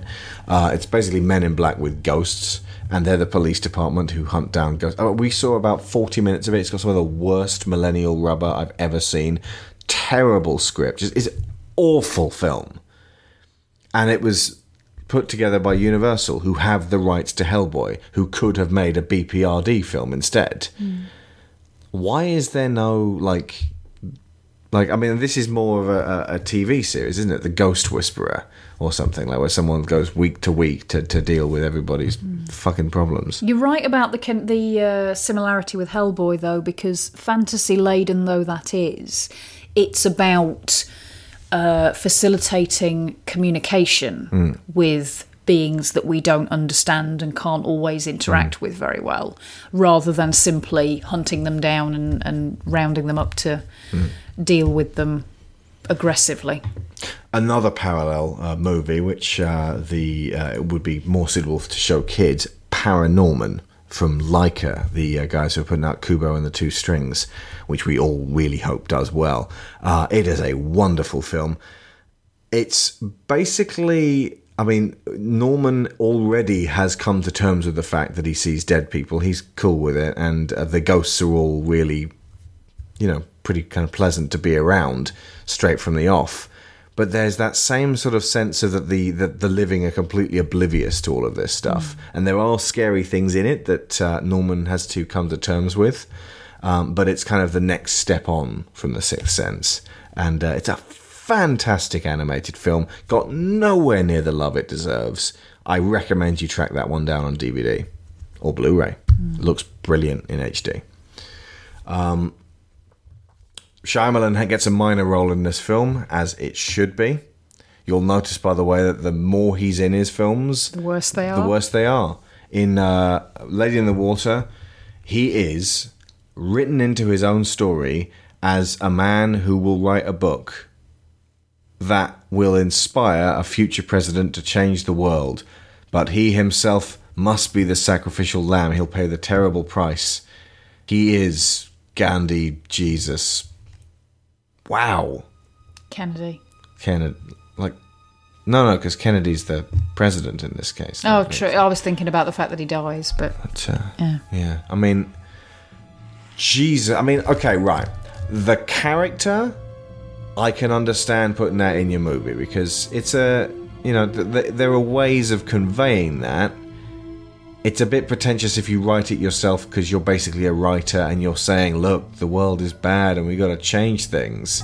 And there's this character who says that and then he gets killed because of all the people who don't like that. But appointing yourself as that guy and having him not be a deeply flawed character who is fully fleshed out and having that be really the only thing about him that you explore. I mean,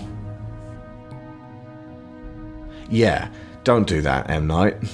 I think, especially in films where you basically literally have a critic sneer at movie tropes, basically just biting your thumb at the critics who don't like your movies and literally have him savaged by a snarf or whatever the fuck it was. Oh, it was a scrunt. Actually, there's a bit where Tommy Tomasino says that everyone in his stupid play was self-conscious and unrealistic. It almost seemed there like M. Night was sort of prepping to say, oh, so I suppose the critics are going to say everyone in this movie is self-conscious and unrealistic. Well, I'm going to make you look like Tommy Tomasino. So that the signs were all there that he was getting ready to basically, go to war with his critics. I mean, that's one of the things that as an artist that you need more than anything else is to be able to take criticism, to be able to ignore criticism that is of absolutely no help to you, and to just let it roll off your back and go, right, don't need that, thank you very much anyway, but just going to get by without it, and to be able to take on board criticism that's actually genuinely helpful from people who know what the fuck they're talking about. If you succeed in doing this, tell me how. Because basically, as soon as anyone goes, Alex Shaw is such an arrogant twat, I go, oh god, I am, fuck, why, what is wrong with me? And then that, I get, goddamn, for weeks, I'm stewing on that kind of stuff. I question myself. I am my own biggest critic. So basically, all it takes is for someone to sort of lay down something that I've always, been slightly worried about, for me to go, he's right, he's totally right. Oh my God, Jesus Christ.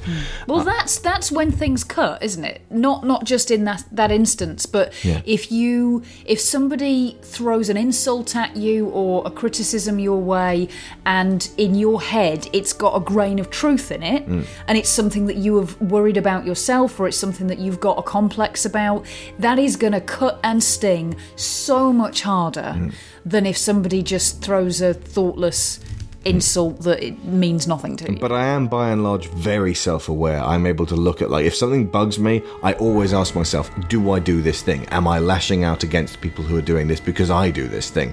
No, wait a second, because I always do this, and this to counter that. And I super analyze absolutely everything to the point where I overthink. But I will never criticize people for overthinking.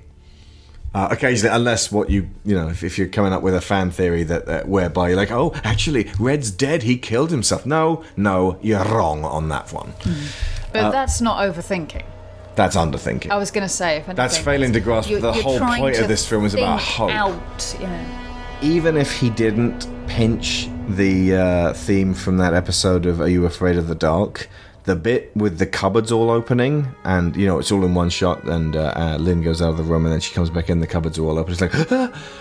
That's from Poltergeist. That exact same thing happens with a bunch of chairs on a table, and that's fine, frankly. I think it's overt enough of a scenario for it to that's an homage, if anything, and ultimately putting yourself up, and saying, look, we want to be as good as one of the best ghost stories ever put to film. Not so bad. I'm very forgiving of homages. I do fucking loads of them all the time myself. Also, almost all the food in those cupboards is in red containers. Oh, seriously? Yep. There are Cheerios boxes and tins of coffee, and I checked, and most of what's in the cupboards is red.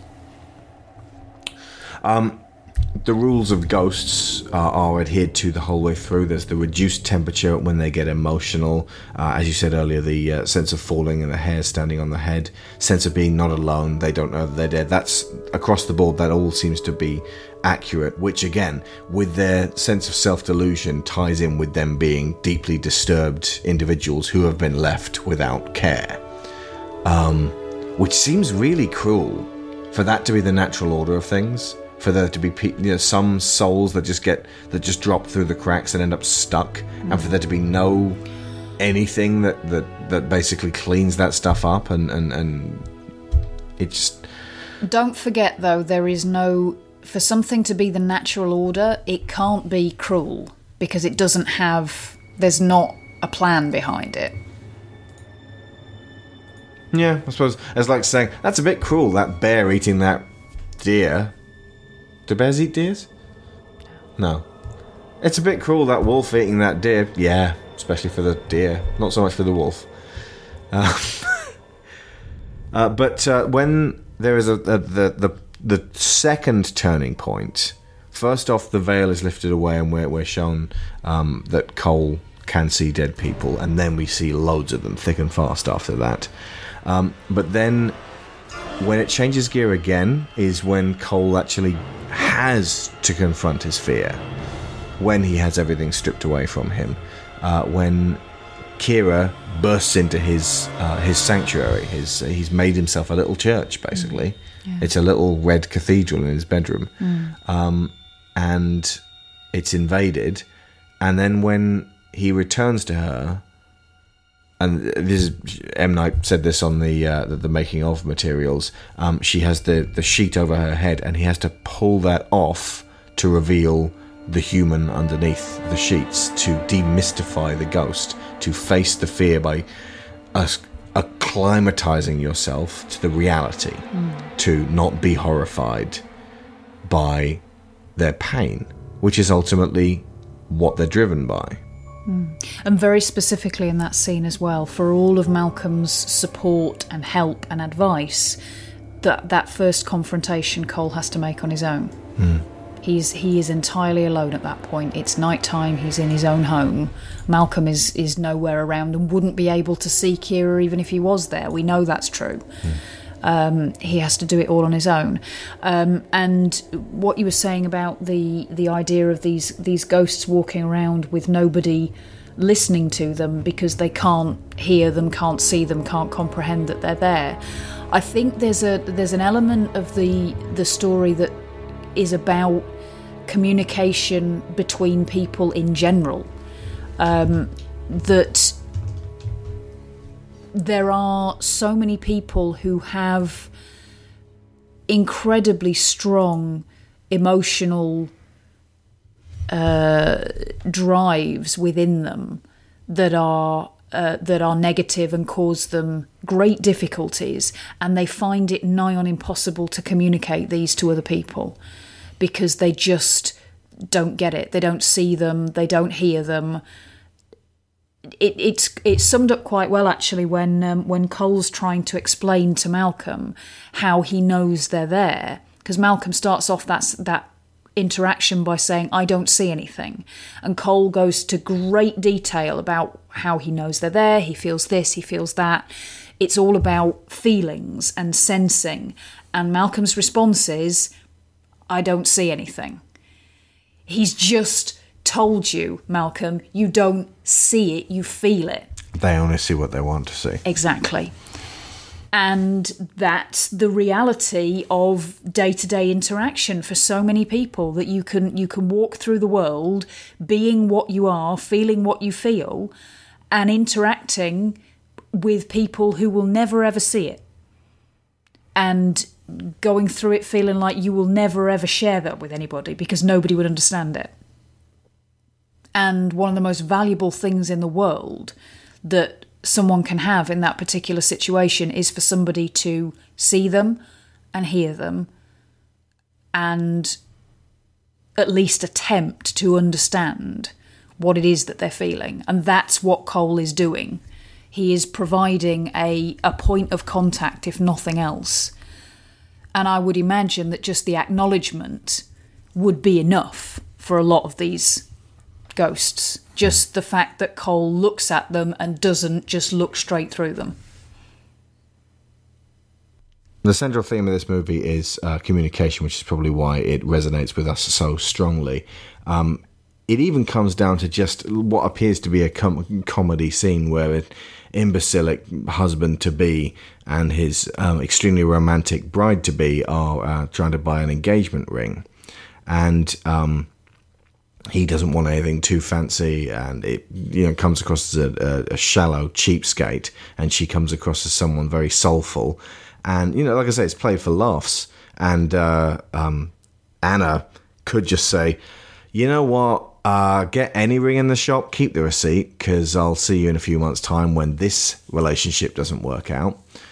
But she actually kind of tries to encourage the romantic one of the two of them, and just sort of like, she doesn't stamp on that, and she hasn't lost that. She hasn't become jaded in her loneliness, which is kind of hopeful for Anna.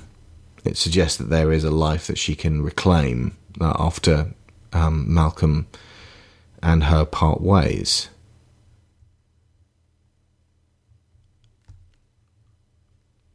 And the central conflict between Lynn and Cole, which gets resolved in that extremely drawn out but incredibly emotionally, like it puts you through an emotional ringer.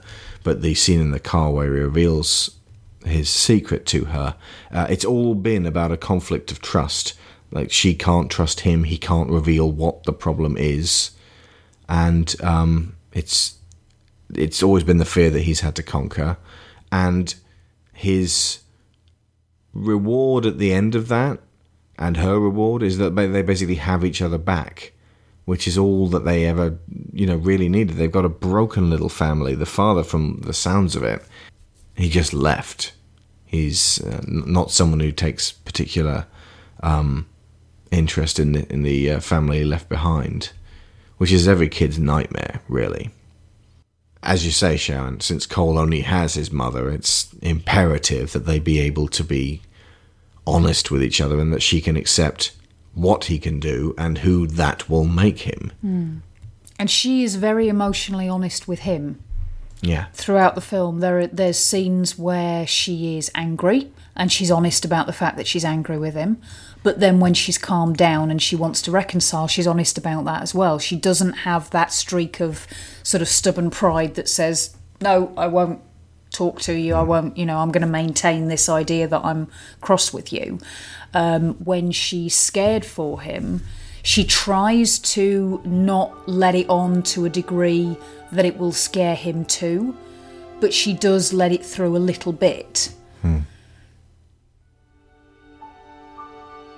And the whole the finale being like, once they've gotten out of the Kira situation, and that like cartoonishly vile stepmother is banged to rights, it's basically a series of bittersweet partings and reunitings and partings again.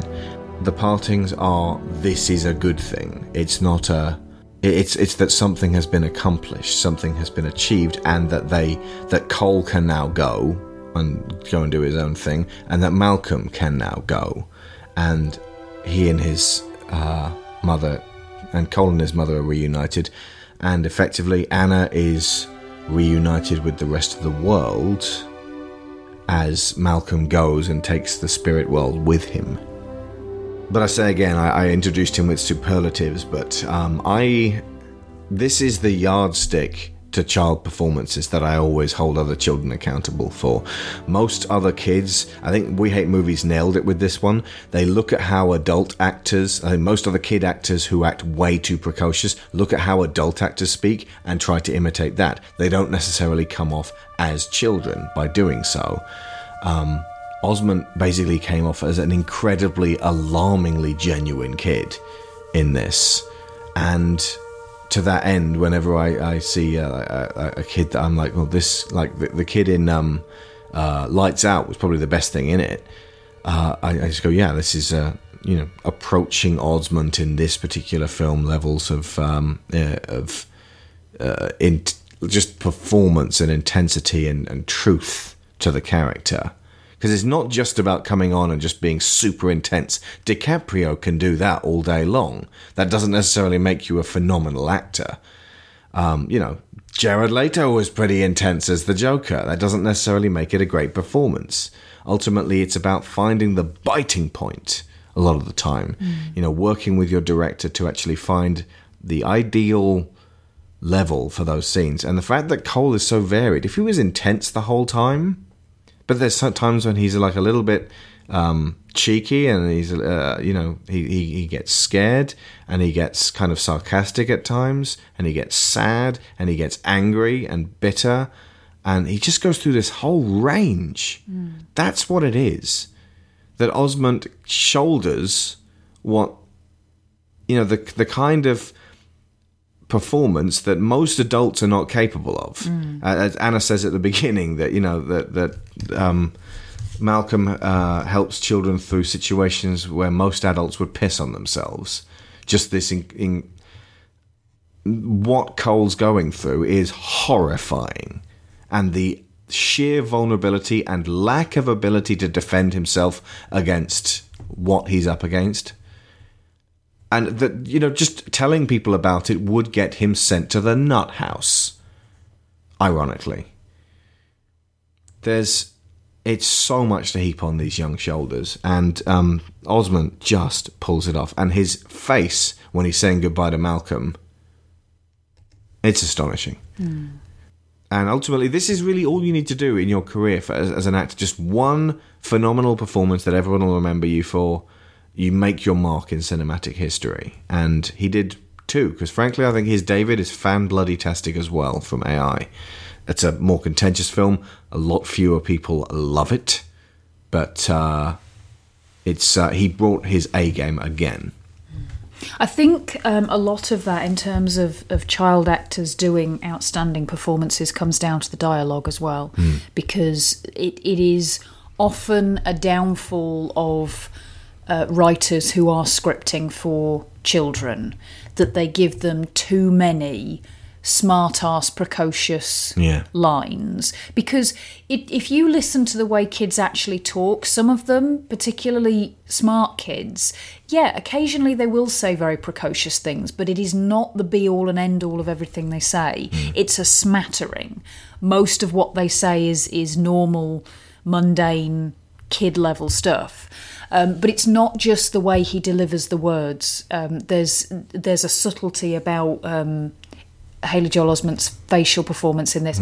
He knows what Cole's thinking at each time. There's one moment that absolutely stood out for me, and it's when they're in the hospital and Malcolm is telling him the story of himself. And Cole is looking nervous, and he's anxious about what's going to happen. And when Malcolm says about he meets this really cool little boy, there's a moment, and his because no one said that about him before. But it's tiny. It's this little fraction of a smile, and like you say, his face just lifts just for a brief second, and then goes back down again when things become more intense. I don't think M. Night told him that, because he hasn't managed that subtlety with anyone else. Not even like the kid who played Lucius in Gladiator turns up in Unbreakable, and Kieran Culkin in or Rory Culkin, one of the Culkins in Signs. Too many Culkins. There's way too many Culkins. He's never managed that level of subtlety with another child actor, and I think that Osment just knew what the hell he was doing. From the looks of it, he had a very smart father who also did a lot of rehearsal with him, and I would imagine, unlike at least one Culkin, his parents didn't fuck him over. I hope it wasn't his dad who advised him to run himself into a wall. Yeah, I hope his dad was actually quite cross with him for doing that, because Jesus, kid. But pain is temporary, but at the same time, you're a little too young to be experiencing literal physical pain just for your art. But, it's done now. Just don't do that, kids. Don't do what Haley Joel Osment does. But Bruce Willis, back to his performance. Malcolm Crowe is crumpled well-intentioned, sad, vulnerable, emotionally hurt, understated, not things Bruce Willis does often. Seriously, especially not nowadays. But when he does them well. I miss this Bruce Willis because the smug, bald, self-important, grim, quiet, snarky man that replaced him is not what he could have been. And like I said, this Bruce is in there, it's just way down, and you just got to get past the layers. And it requires him to be hungry for a role again. And unfortunately, when you get to a certain level of stardom, you may never be hungry again. Literally, you literally may never be hungry for a meal or a role or an experience again. It sounds like a curse, frankly, getting everything you want. Getting that level of power and carte blanche and being able to call your own shots and be executive produce every single movie you're in. And, be able to talk down the writer, the director, all the other stars and make sure you get everything you want. You watch him in G.I. Joe 2, he's just there on holiday. He's like, oh, hey, this is my gun rack. How's it going? He's a cameo. And watching too many Bruce Willis movies recently, he just seems like a cameo who happens to star in his own movies. Like, let's all thank Bruce for turning up. And that's not what people pay to see. They want to see shit. That Bruce Willis. Or this Bruce Willis. And, but that doesn't mean I'm not forever grateful for this performance, because it is heartbreaking. And very reined in. And very professional and accomplished. And very humble, I suppose, is probably the best way of putting it. A word, again, not often associated with Bruce Willis. So, yeah, in conclusion, the most important thing about this story is that if Malcolm was alive all along, it would still have been superb. Everyone focuses on the twist, but if at the end of the day he comes back to his wife and he talks to Anna and she says, let's start over again, you think, and life has been brought back into what feels like symbolically a dead relationship, and that's a wonderful ending. The fact that, we get this twist is, like I say, the cherry on top. But focusing on it and saying, well, that's all the film has, which some people have actually done, does a dreadful disservice to everything we spent the last 90 minutes talking about. Also, the whole gag about he's dead all the time, he's dead. Let's spoil his Sixth Sense. There's a whole generation of kids now growing up who were not alive when The Sixth Sense was released. When you make that joke the focus of your discussion about this movie, you ruin that aspect of it and get kids to fixate on that aspect of it when they see it. It's shitty behaviour, don't do it. Same as Shyamalan Ding Dong. Even James Newton Howard was trolling The Sixth Sense. The last track on the soundtrack is called Malcolm is Dead, which means I couldn't play the soundtrack for Lyra or leave the CD lying around. So I just renamed it Malcolm on iTunes. Ultimately, the film needs to be treated for what it is. It is an unfolding mystery. I'm focusing on the butler did it. It's pretty reductive. The fact that Malcolm was on another plane of existence the whole time isn't what's remarkable. It's the fact that he used his compulsion in life to help children in order to help Cole and encourage him to find his own terms on his abilities rather than being bullied by the dead and the living. That sets Cole on the right course. It's wrongs being righted. It's a path being cleared, which is what a 2-hour movie can do superbly. What are you thinking, Mama? You think I'm a freak? Look at my face. I would never think that about you. Ever. Got it? Got it.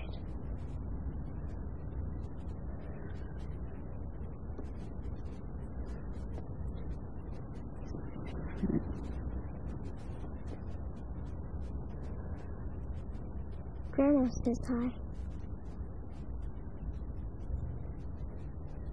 She says she's sorry for taking the bumblebee pendant. She just likes it a lot. What? Grandma comes to visit me sometimes. Oh, that's very wrong. Grandma's gone, you know that. I know. She wanted me to tell you. Oh, She wanted me to tell you she saw you dance. She said, when you were little, you and her had a fight. Right before your dance recital. You thought she didn't come to see you dance. She did.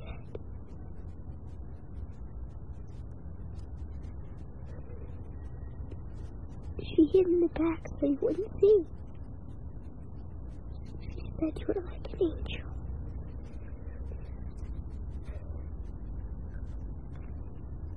She said you came to the place where they buried her. Asked her a question. She said the answer is every day. What did you ask?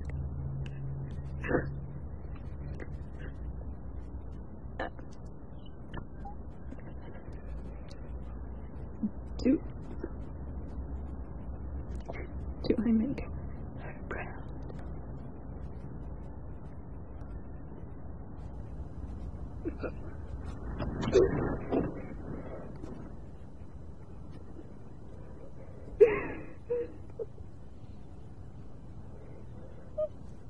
You said about how Cole's father never appears in this film. Nobody says his name. Malcolm and Cole discuss him briefly. He forgot it in a drawer suggests that he left fairly abruptly. Yeah.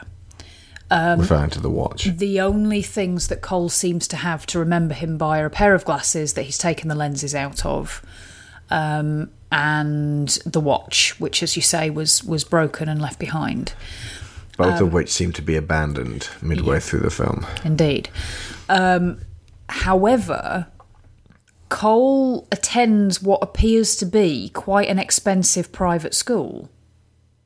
They have a very posh uniform. That's true, actually. Kids in uniform. Yeah, which is too big for him. It's all leather chairs and, very swish building. Maybe the father's only paying for Cole's education and that's it. That seemed to be the case, yeah. I'll make sure that my son gets educated properly. Everything else about his well-being, fuck that. Absolutely. Jesus Christ. How conditional do you have to be to see your ex-wife struggle with 2 jobs just to maintain the house while you pay God knows how much on a private education? I had not thought about that. Lynn has to go year after year through that.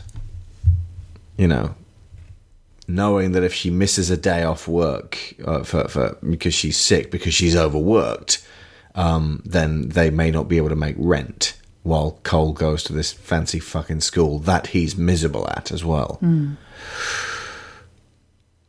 All his Knowing school that those friends, were the terms. Yeah, all his school friends seem to be wealthy. Yep. None of them can relate to him. The fact that at the party, Lynn mentions Chuck E. Cheese and the mother just is like, what? Who, You've never where? heard of Charles Entertainment Cheese? So yeah, that's some posh school friends. Yeah. And I'm willing to bet, since his uniform looks relatively new, that his dad is covering the costs of that as well. Because if it was just that he was there by virtue of a scholarship, he'd have, and Lynn was trying to cover all the additional costs, he would have A tattered second-hand old uniform. which didn't quite fit properly. Yeah. Put together. Yes. But again, that's all done visually. That's not something that's ever... You don't get masses of exposition about it. It's not obviously not considered to be all that relevant. It is background detail. Which, again, we may be inferring a hell of a lot that M. Night was like, would, if told this, go, oh, yeah. Oh, yeah, sorry, I wish you hadn't. That's why sometimes I just don't want to know how much the directors and writers know about their own work.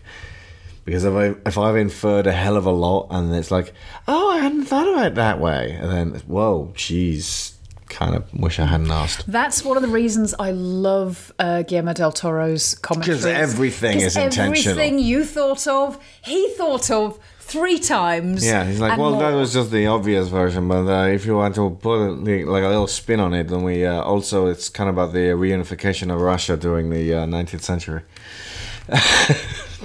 Del Toro is one of those directors where you can go behind the puppet show and see the strings, and then you can sit down with the puppets and be fascinated by what they have to say for the next 3 hours. The only other point that I wanted to mention was technical storytelling. Mm-hmm. There is a pretty traditional camera use for most of the film, in terms of it's very static and it's framing the room. Mm-hmm. But there are very particular camera moves that are used to tell the emotion of a particular scene on a few occasions. They mostly involve Lynn, interestingly enough. You've got the scene where she comes into the kitchen and she's making breakfast, and then she goes out and comes back in and all the cupboard doors are open. That's shaky handheld cam. It follows her through the kitchen. The reason for that is because they do it in one long tracking shot. She comes in, the cupboards are closed, she goes out, she comes back in again, and they're all opened again. Well, no, the actual reason they do it is because in the same way that there's radio burbling in the background, the movement of the camera and the radio in the background create what appears to be a seamless flow from one room to the second room and then back to the first room again. There is a cut when the camera goes to the door. But it's so smooth and so perfect. You don't really notice and because of the bobbing of the camera, it's the one part of the movie where that magic trick needs to be sold. Yeah. But the slightly frantic nature of that camera motion provides you with a very definite division between Malcolm and his calmness and the fact that Lynn, although she is still very compassionate with Cole and very understanding and caring, she does have that slightly frantic, trying to keep all the balls in the air. 2 jobs. Kind of thing. 2 jobs and kid and house and all the other things that she's trying to deal with. There's also a fair few scenes where they use division to show the relationship between characters. When you get a scene where it pulls back and you get both of them in camera, that's usually to do with bonding, connecting, that they are exchanging information in a quite a powerful way. When there's a scene where they do shot reverse shot, or even more significantly, they are within the same frame, but you get the camera zooming in and panning backwards and forwards between them, so you don't see the 2 characters within the same frame at the same time. And that seems to be to underline the idea that they're talking to each other, but it's not connecting. There's something's missing. There's a broken point in the middle. So it really underlines the separateness between them. And then at the very end, you've got that moment where Malcolm's watching the wedding video, and then it fades to white, and then you get that final shot of him and Anna kissing at the wedding. And the way it came across to me was that basically this is the image he's taking with him.